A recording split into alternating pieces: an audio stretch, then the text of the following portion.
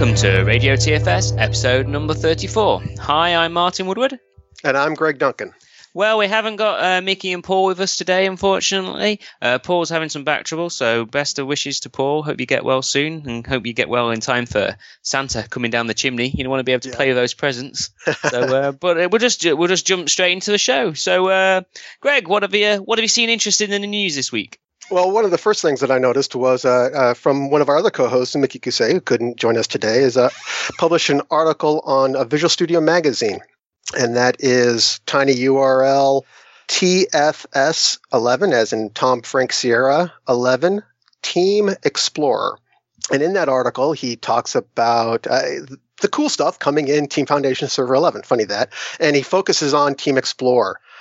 From the new home page, the new home tab area that you get, to the work items page, and to build. And then he ends up the article with something that I actually liked more than anything, is that he talks about the extensibility points that is coming in the Team Explorer 11. And I think the way that stuff comes from Microsoft, yeah, okay, that's cool. But, if you can't extend it, you're locked in. And every time when I see the extensibility that comes into Team Explorer, or any other product, it just, sparks the idea. It's like, okay, that's a great first start, but it doesn't do it exactly for me. And, developers, we're a pretty demanding bunch. And if it's not like the way we want it, then, we want to do it our way, and having that extensibility baked in and supported. A lot of the times you can extend this stuff. People spelunk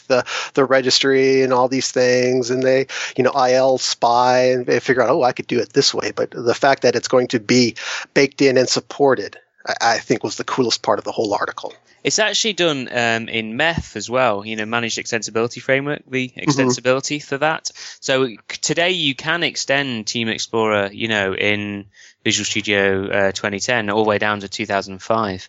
Well, that was done using a standard, vzip plugin kind of into Visual Studio, which involves you writing a bit of managed code and doing a bit of com interop and then bridging over into C#, and it's just hard. And I've hardly seen any. About the best Team Explorer integration I've seen with Visual Studio 2010. I think we talked about it last week, did we, on the show? Maybe we didn't. The build folders. How one of the has. Well, you talked about that on This Week on Channel 9, I think. Oh, there we go. You see, it's on one of our other shows. Yeah, really. So the build folder extensibility in Team Explorer to give that feature was about the best extensibility of Team Explorer I've actually seen. I've always been surprised that more partners haven't extended Team Explorer, and put their own thing. I was imagining, you could see, like, we have the Team Foundation build thing in there, but it'd be really cool to see, say, cruisecontrol.net as a node, in Team Explorer, if people are doing cruise control with TFS rather than Team Build or something like that. So no, it's all, the new one's all Managed Extensibility Framework extensible in Visual Studio, and some stuff which Mickey didn't know in this post, but I guess I'm allowed to tell you, is we've got it in Eclipse as well, obviously. So there's a Team Explorer in Eclipse now, and that's all extended. Obviously, the one in Eclipse is done in Java, and it's all extended using standard Eclipse plugin extension points sort of thing. So, have you had a chance to play with the Visual Studio 11 developer preview? Have you played with this page at all yet? Minimally, when it came out, I've got a PTC Acer, and I put Windows 8 with the tools on there, but put it in a VM, and while I could get the touch and stuff to work, the performance was kind of lagging. Yeah, through the VM, it's not great. Yeah. So it was kind of waiting for an upgrade. Santa brought me a new Alienware notebook. So I saw now your tweets about that. How is the new laptop? I'm loving it. I unfortunately, I don't buy hardware for myself much. I buy it for family and friends and stuff, but very cheap when it comes to myself. So this is the first piece of hardware I've bought myself for years, and it's night and day better. I keep eyeing. I'm looking at the Acer right now, and I'm thinking, you're going to get Windows 8 here pretty darn soon. So cool. Yeah. Well, I'm interested in hearing the feedback, from people as to how they're finding the Team Explorer experience. It is a big change. And I'm enjoying it. The biggest change to me was around the pending changes and having pending changes vertically, and also the pending changes currently you can't have up at the same time as, say, Solution Explorer, which I don't know. I'm not sure what I think about yet. So anyway, right. I'm grateful. I'll be grateful to hear what people think about the new Team Explorer, and Mickey's post is a great introduction to it. Right. So we talked a bit about last week. The Team Foundation service was getting updated as we were recording. Right. That's been rolled out now. So have you had a chance to play with the new? Again, no, sure haven't. Oh well, it's good. So I encourage everybody to go to tfspreview.com, and if they haven't got an account, then the best news is that Brian Harry has also blogged a new preview code. And last time I checked, there were still some validations left on this invitation code to be able to get in and get on it. So get on there quick. If you go to tinyurl.com/DEC, so DEC, Delta Echo Charlie 2011 TFS preview code. And you can, or just go to Brian Harry's blog. You can just type Brian Harry into your favorite search engine, and you'll get to it pretty quick. And get the preview code if you haven't already got onto TFS Preview. Get in, enter the code, and sign up and let us know what you think. It looks pretty good. Previously, there was a lot of confusion around, say, navigation between admin mode and the normal usage, and that's right. I think that's been fixed. So it seems a lot better now. And then I use the website every day. We have our that's where we actually store the source code for Team Explorer Everywhere, and where we do all our sprint planning and things. So I'm loving it. I can't even when sprint planning, we do 3-week sprints in our team. And when it's sprint planning day, on the first day of a new sprint, previously I used to have to get in the morning, and because I'm based in the UK and the rest of my team are all based in North Carolina, I used to come in the morning before, on new sprint day, and get everything set up, get all the queries moved over to the new sprint, get all the Excel workbooks set up ready to do all the sprint planning and things, because we used to use those. And now I don't even touch it. I just see where we got up to in the last sprint, and then it just is all configured for me as soon as I come in. It's fantastic. Nice. So now I'm really loving it. So So are you guys using the actual public TFS preview build, or is it an in-house private build of it, or? So my team, the Team Explorer Everywhere team, are actually using the public tfspreview.com site. Oh. Nice. So, we're strong believers in dog fooding. So, so we use that. The rest of, like the Team Foundation server team, they are using an on-premise instance. So we're dog fooding both, the hosted, the Azure service, and the on-premise installation, it's the same code base, but obviously, it works a little bit differently in the different modes. So they're all using the on-premise version, and the TFS preview build and we call it Pioneer, the Pioneer server that we're all on. They're within a few days of each other typically. Pioneer gets upgraded, and then about 3 or 4 days later, the TFS preview site gets upgraded. So it's pretty good. Occasionally, we'll roll out an update to TFS Preview, if it's just Azure related, then always a perf issue we see on one and not the other environment due to it's completely different usage models, interestingly, between the web and on-premise. There's a lot more, because we obviously use our server very, very heavily, internally. There's a lot more concurrent usage in our on-premise dog fooding server than the cloud one. Compared to the number of, the total number of users on the service versus the number of those that are active in any 1 minute. it's a lot higher internally. So it's just interesting seeing the different performance challenges you get in running the cloud service versus running on premise, and different optimizations you actually make for cloud versus on premise as well. It's been a really good learning experience, but it's also hopefully been a good way for us to get the latest version of Team Foundation Server in everybody's hands and get, and we're getting some great feedback from people that we just wouldn't have got until like beta, when people could actually install this thing in production. So, no, it's been really successful for us, I think. Are you guys going to like write up a white paper on, on your dogfooding experience of the TFS preview? That's an interesting question. I hadn't thought about doing that, but maybe I should. Would it be interesting? I think so. From my seat, just seeing that you guys dog fooded it and how much you dog fooded it, and because right now on the outside, it's always kind of scary when Microsoft rolls something new. Yeah, you know how the feel is that we're not really sure how real is it, and that's why the whole V3 thing. A lot of that comes about because we're not sure how invested we're going to be in it. And there's been times when, we've jumped to the latest and greatest only to find out that that's the last version of the latest and greatest. So the fact that you guys are using it and using it for real, not some tailspin project or something like that, but you are really using it, and you're using it on a 3-week sprint, and you're using it,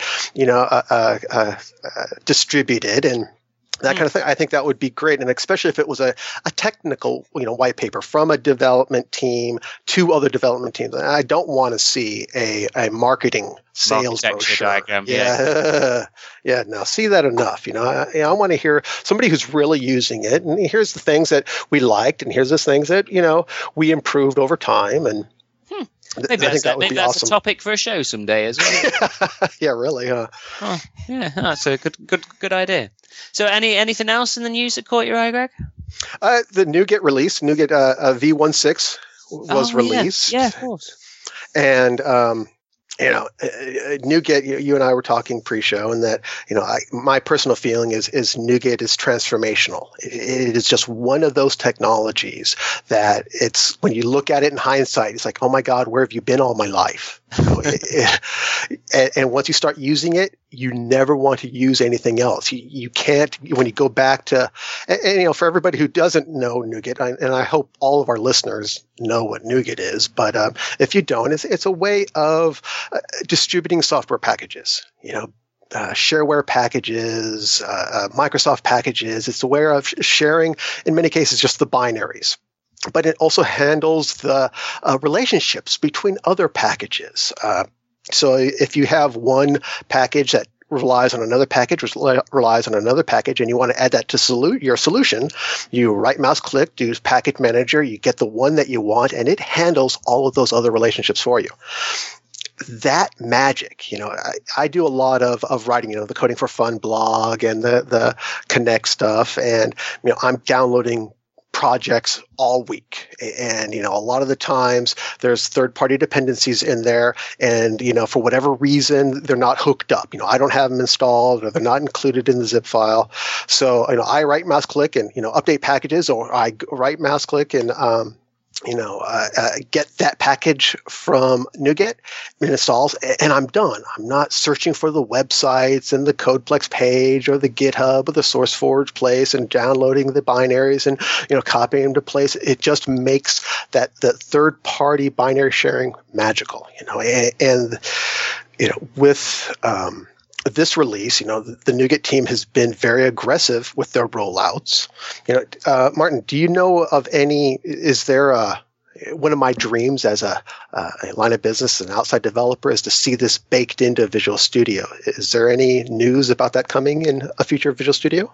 I'm not aware of anything we've announced at this time around that. I know, we've obviously been talking quite closely with the guys as to how we should integrate this with Team Foundation server build and things like that. Mm-hmm. So, but there's nothing that we're announcing there at the minute, I think. I'm just trying to remember. I don't think so. But no, we're definitely working closely with them and seeing what we can do. I'm also interested in, hearing what the community is after, because So in the Java world, we have something called Maven, which does dependency management to a certain extent, but it's a bit different as well because it's kind of like a build service as well. It has similar functionality, but then it has other functionality that's different to NuGet. And one of the patterns I see over in the Maven world quite a lot is internal Maven repositories. So you know how you have the framework problem in a company, and you would do a build, and then you want to, like, how do you handle frameworks? I get this question all the time whenever it happens. And there's two ways of handling it. You can either handle frameworks as source, depending if it's a small team, or you can handle them as binaries and distribute them as binaries and use versioning to your advantage. Now, when people are using Maven Java projects, quite often they treat frameworks, as binaries and distribute them, and then they use their internal repositories to push their new versions of this library to, say, the framework library. And then in your build script, you can configure the build to say, hey, when I do a build, go pull the latest version. You can specify at what point in the version string you want to have the version for. So you can say, go build me with 1.6.3.1234, Right. Or you could say, give me 1.6.star, because, hey, major, minor, as long as that version number there is the same, then the rest of it, there shouldn't be any breaking changes. So just give me the latest when I do a build. And you would quite often in development run with, say, 1.6.star as the build you want to pull in, and then only at, say, when you're locking down, ready to push to QA, ready to go to production, would you then lock it down to a specific, okay, we're targeting this version for release, let's lock to a version, and then we'll target that for release so we can fully test it and make sure everything is working properly. So I'm interested in people interested in that sort of thing. I'm also interested in, obviously it'd be great to be able to publish to a NuGet repository after a build and things like that. So it's stuff we're looking at, but as I say, I don't think we've announced anything yet. Right. Have you seen, this isn't on our show notes, so I'm kind of throwing this to you, but there's a project that I just blogged about called nugetter.codeplex.com. That's NUGETTER. And it's the actual full project name is TFS NuGetter. There we go. No, I hadn't seen this one. Yeah, this one it kind of marries the two. And it really is, from an in-house developer, this is the kind of thing that, I would like to see baked into the box. Right now you can get it, and right now it's been officially tested with v1.5 of NuGet. I'm sure it'll be updated. I'm looking at the source code tab, and one of the nice things about this, obviously, is CodePlex. We get the source of the whole thing too. Love that. But one of the great things I like about the NuGet team as well is that the guys working on it is doing it completely as a transparent, all the work items for NuGet are out there publicly, and it's just all there. So this is interesting. This is good. I'm going to have a look at this tonight. Okay, great. And NuGet's actually how do you pronounce it? OTR. It's the old codeplex.org. Microsoft doesn't own NuGet, right? It's actually it's the what are they called? The foundation. I should know this. Autocurve, Autocurve, Outer Curve. Autocurve.org, I thought it was. But yeah. Yeah. So, yeah, it is. Autocurve.org. There you go. I should have known that. But I should have. So, but it's owned by the Autocurve Foundation, which it makes it easy for companies to know that they can take dependencies on this code and contribute to this code. But we're doing it through a neutral third party. So Microsoft doesn't own this code. We can't just take it away. It's owned by somebody else. But we have Microsoft staffers contributing to it, and people who aren't Microsoft staffers. People who work for other companies like GitHub. Things like that. GitHub, yeah. Yeah, exactly. Cool. Hey, there was last week we talked about, or not last week, last show, sorry, we talked about the MSCCI provider, MSSCCI provider. Right.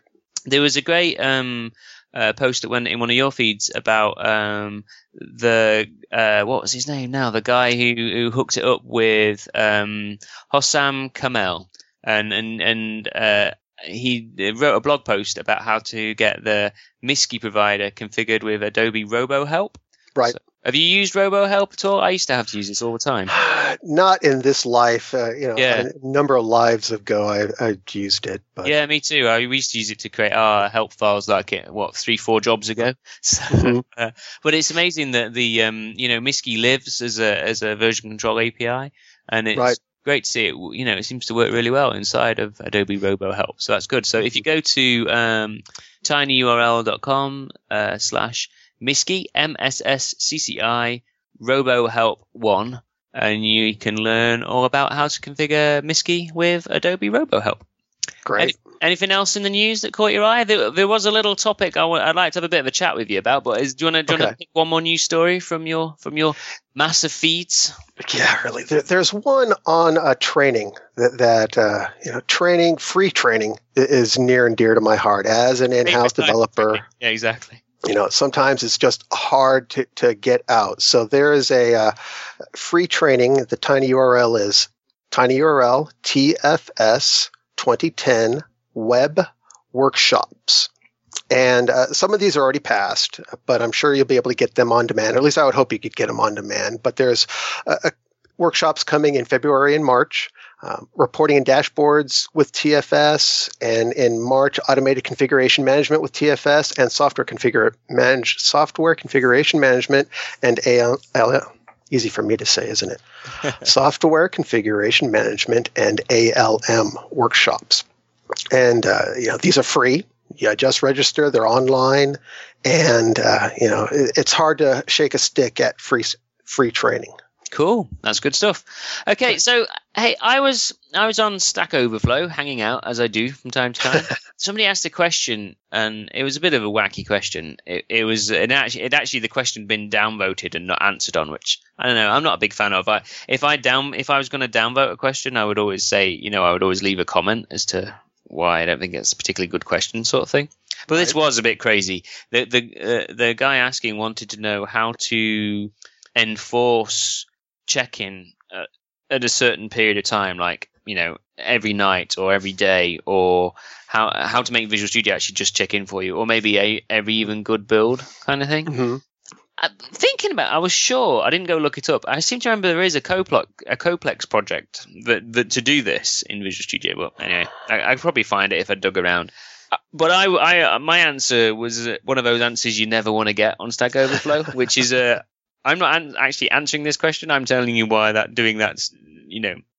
believe that doing that's the right thing to do.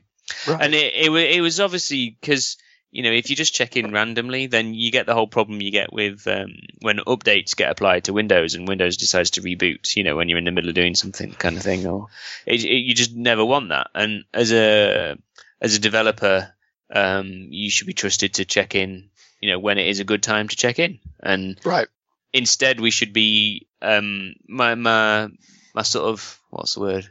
My rather twee kind of, what Twitter tagline for it was influence rather than enforce. Right. But what I thought would be good for a discussion, in that particular example, I was saying, you should influence them, introduce continuous integration as a way, make it really easy to do a build, and make it really easy to get something for checking in, i.e. a nice clean build, and right. Then do things like have daily stand-ups, and in the stand-up bring up a view history of the code base and use that as a source of discussion as to as to when people are talking about, hey, well, this is what I did yesterday. You're looking at the view history and you can see, oh yeah, this is what's been done, and you can quickly see, oh wow, Martin's had like 5 check-ins, and Greg's had 0, and Greg's saying what he did yesterday, but none of that got checked in. Then what's going on there, kind of thing. And you don't say to the person, hey, you should check in more. It's more they realize themselves, hey, I'm not checking in as much as everybody else. Why is that? Maybe I should be breaking my tasks down into small tasks. Anyway, that's beside the point. The thing I thought would be interesting to talk about is what's acceptable in what enforcement do you have, and what do you consider acceptable enforcement, and what's what's bad, that sort of thing. What's evil and what's good. Right. Yeah. the teams that I've worked on and teams that I've managed, I don't like enforcement, at least not for check-ins. The question has come up a number of times, how often should we check in? And personally, my belief is you never check in anything broken. So if somebody doesn't get, it doesn't break their code. And that's a long-standing guideline. But you should check in, early and often as you can, because it makes me wonder, the people that don't check in. First of all, why aren't they checking in, and how come they haven't lost code before? And I don't know how much code I have lost because, like you mentioned, the machine bounces itself. Something happens and you just lose that code. That happens to me enough. Whereas the check-in is a safety net as much as anything else. The reason I've worked with some guys where they don't check in. I used to be, and this is an interesting thing to talk about as well. I used to be like an extreme check-inner. I would check in at least sort of 4 or 5 times a day, often more often than that. Right. And I'd always try and break my a particular programming task down into a set of steps, incremental steps I can make where I'm like, the code is not working each time for the minimal amount of time. You know what I mean? Mm-hmm. Occasionally you get a big change, you're doing a big refactoring and you kind of have to just chuck it up and like let it break and then go tidy it up kind of thing. But they're very, very, very rare. There's only been a few times. I can probably think of the times when I did that in my. It's definitely in Team Explorer everywhere. I can think about the times where I've had to do that, and it's very rare. Whereas most of the time we break it down. But I've worked with guys where they often, they're not doing it in as big a. Well, there's two cases when they don't check in frequently. One is they just don't like checking something in until it's done, and by done they mean that they're happy with it and they would be happy with sharing. Having somebody code review it even and share it and critique the work. They don't like to check something in that isn't perfect. Another thing I've seen is that people often do struggle with breaking a task down into these smaller chunks, and so it is broke for a long period of time before they get to the point where they can check in. So. Right. And I don't even necessarily mind, when I said it has to work when you check it in, I misspoke. It has to compile when they check in. Yeah, and not be broken in a way that would stop other people working on the bit that they're working on. Correct. Yeah. If you break the build, that's bad. If your continuous integration is going and you break the build, that's just bad. And I don't do dunce hence or anything else, but all my projects, I've got continuous integration set up, and again, that is another safety net. Developing without a safety net is scary. And if you got a lot of team members, or even just a few team members, but you're doing drastic changes and you check this stuff in, it's good to have that thing build and get immediate feedback. And like you said, one of the things you said I really liked is that, give them a reason. If you have somebody who doesn't check in a lot or doesn't check in as much as you're comfortable with, you'd like to encourage them to check in more.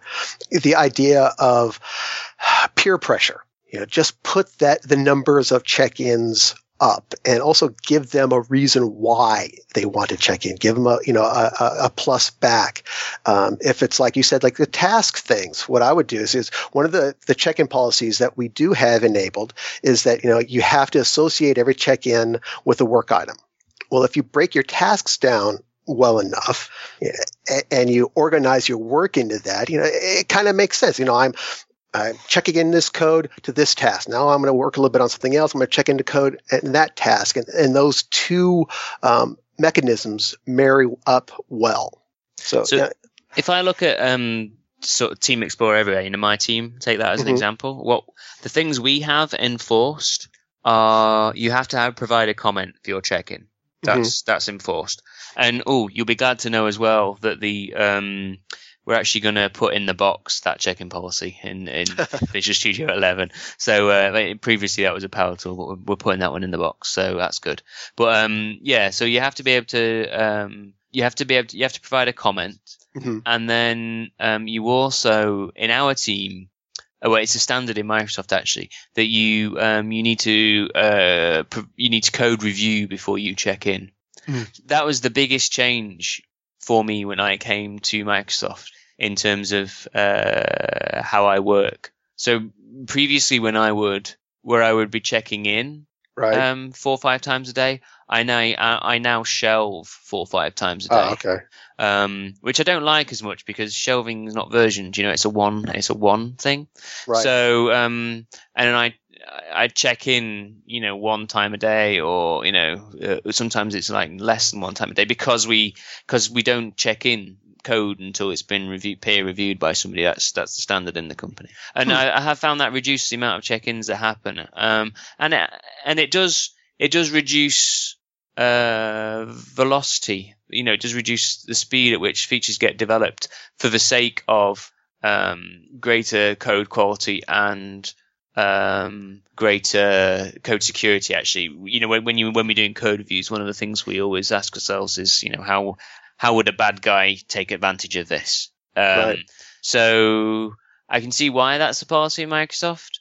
I don't know if I didn't work for a company the size of Microsoft. I don't know that I would actually recommend that as the policy for every team at every point in the life cycle. You know what I mean? I quite like checking in frequently still. So yeah, it's interesting. But I when I talk to people about checking policies, quite often when I go in and talk to customers about checking policies, I'm often talking to, say, the source control manager, Right. or some manager somewhere, and they see all this like, oh, fantastic, how do I write a custom checking policy to do X, Y, Z? And I'm like, no. With great power comes great responsibility. Yeah, Indeed. I thought the check-in policies when first off, TFS was kind of cool. You write code to help monitor your code, but that can be so easily abused. And again, that becomes a barrier to check in. You really don't want your developers to have a lot of barriers to get in. And every one that you have should have some solid rationale for your industry or your business, or something behind it. Just because you can doesn't mean you should. And yeah, you're introducing a tax for every single check-in, which is going to reduce the number of check-ins you get, which means that you're going to have more integration problems. So do you want to pay that? Is it worth paying that cost for reducing the number of check-ins? But yeah, I'd be interested to hear from the listeners actually if they want to email us on radiotfs@gmail.com and let us know. What sort of enforcement they do and what ways they do to encourage good behavior in a team. So Jeff Atwood did a blog post recently, I don't have it handy, about social engineering for the antisocial. That's what Stack Overflow is for him. Uh-huh. And that to me is one of the reasons why I love TFS and why I joined, Microsoft to work on Team Foundation Server was because it really is a big way of socially engineering developers to work and get better, and be better at software development. And for our industry as a macroeconomic thing to get better, that's what gets me up every morning, is thinking that we're making the industry, better as software developers. We're getting more professional, I think. So, anyway, yeah. So I thought that was a good post, but I'd love to hear from people. What kind of enforcements do they have? Where do they see enforcements getting abused? That would be good things to talk about, because there are definitely some. We provide an awful lot of power in Team Foundation Server, and there are definitely some anti-patterns that I've seen out there in terms of slowing people down. Yeah, that's what I was about to ask. If our listeners, for some horror stories as well. Is there anybody out there who has 57 check-in policies and it takes them 3 days to check in code, or Yeah. Anyway, we should probably get wrapped up. We're running out of time here. So, anything else you want to add, Greg? Any calls to action? This is the last show of the year, by the way, everybody. Yeah, I would say everybody have a Merry Christmas and a Happy New Year, and use any holiday time you have there's a lot of free stuff to play with, a lot of new shiny stuff to check out, and to let us know what you find. Cool. And if you go to the website, radiotfs.com, you'll find the contact addresses, and we've even got a phone number you can call and leave us a voicemail if you'd like to. So great. Well, we'll wrap up the show. So yeah, get well soon, Paul, and we'll see you in 2012 for the next show of Radio TFS.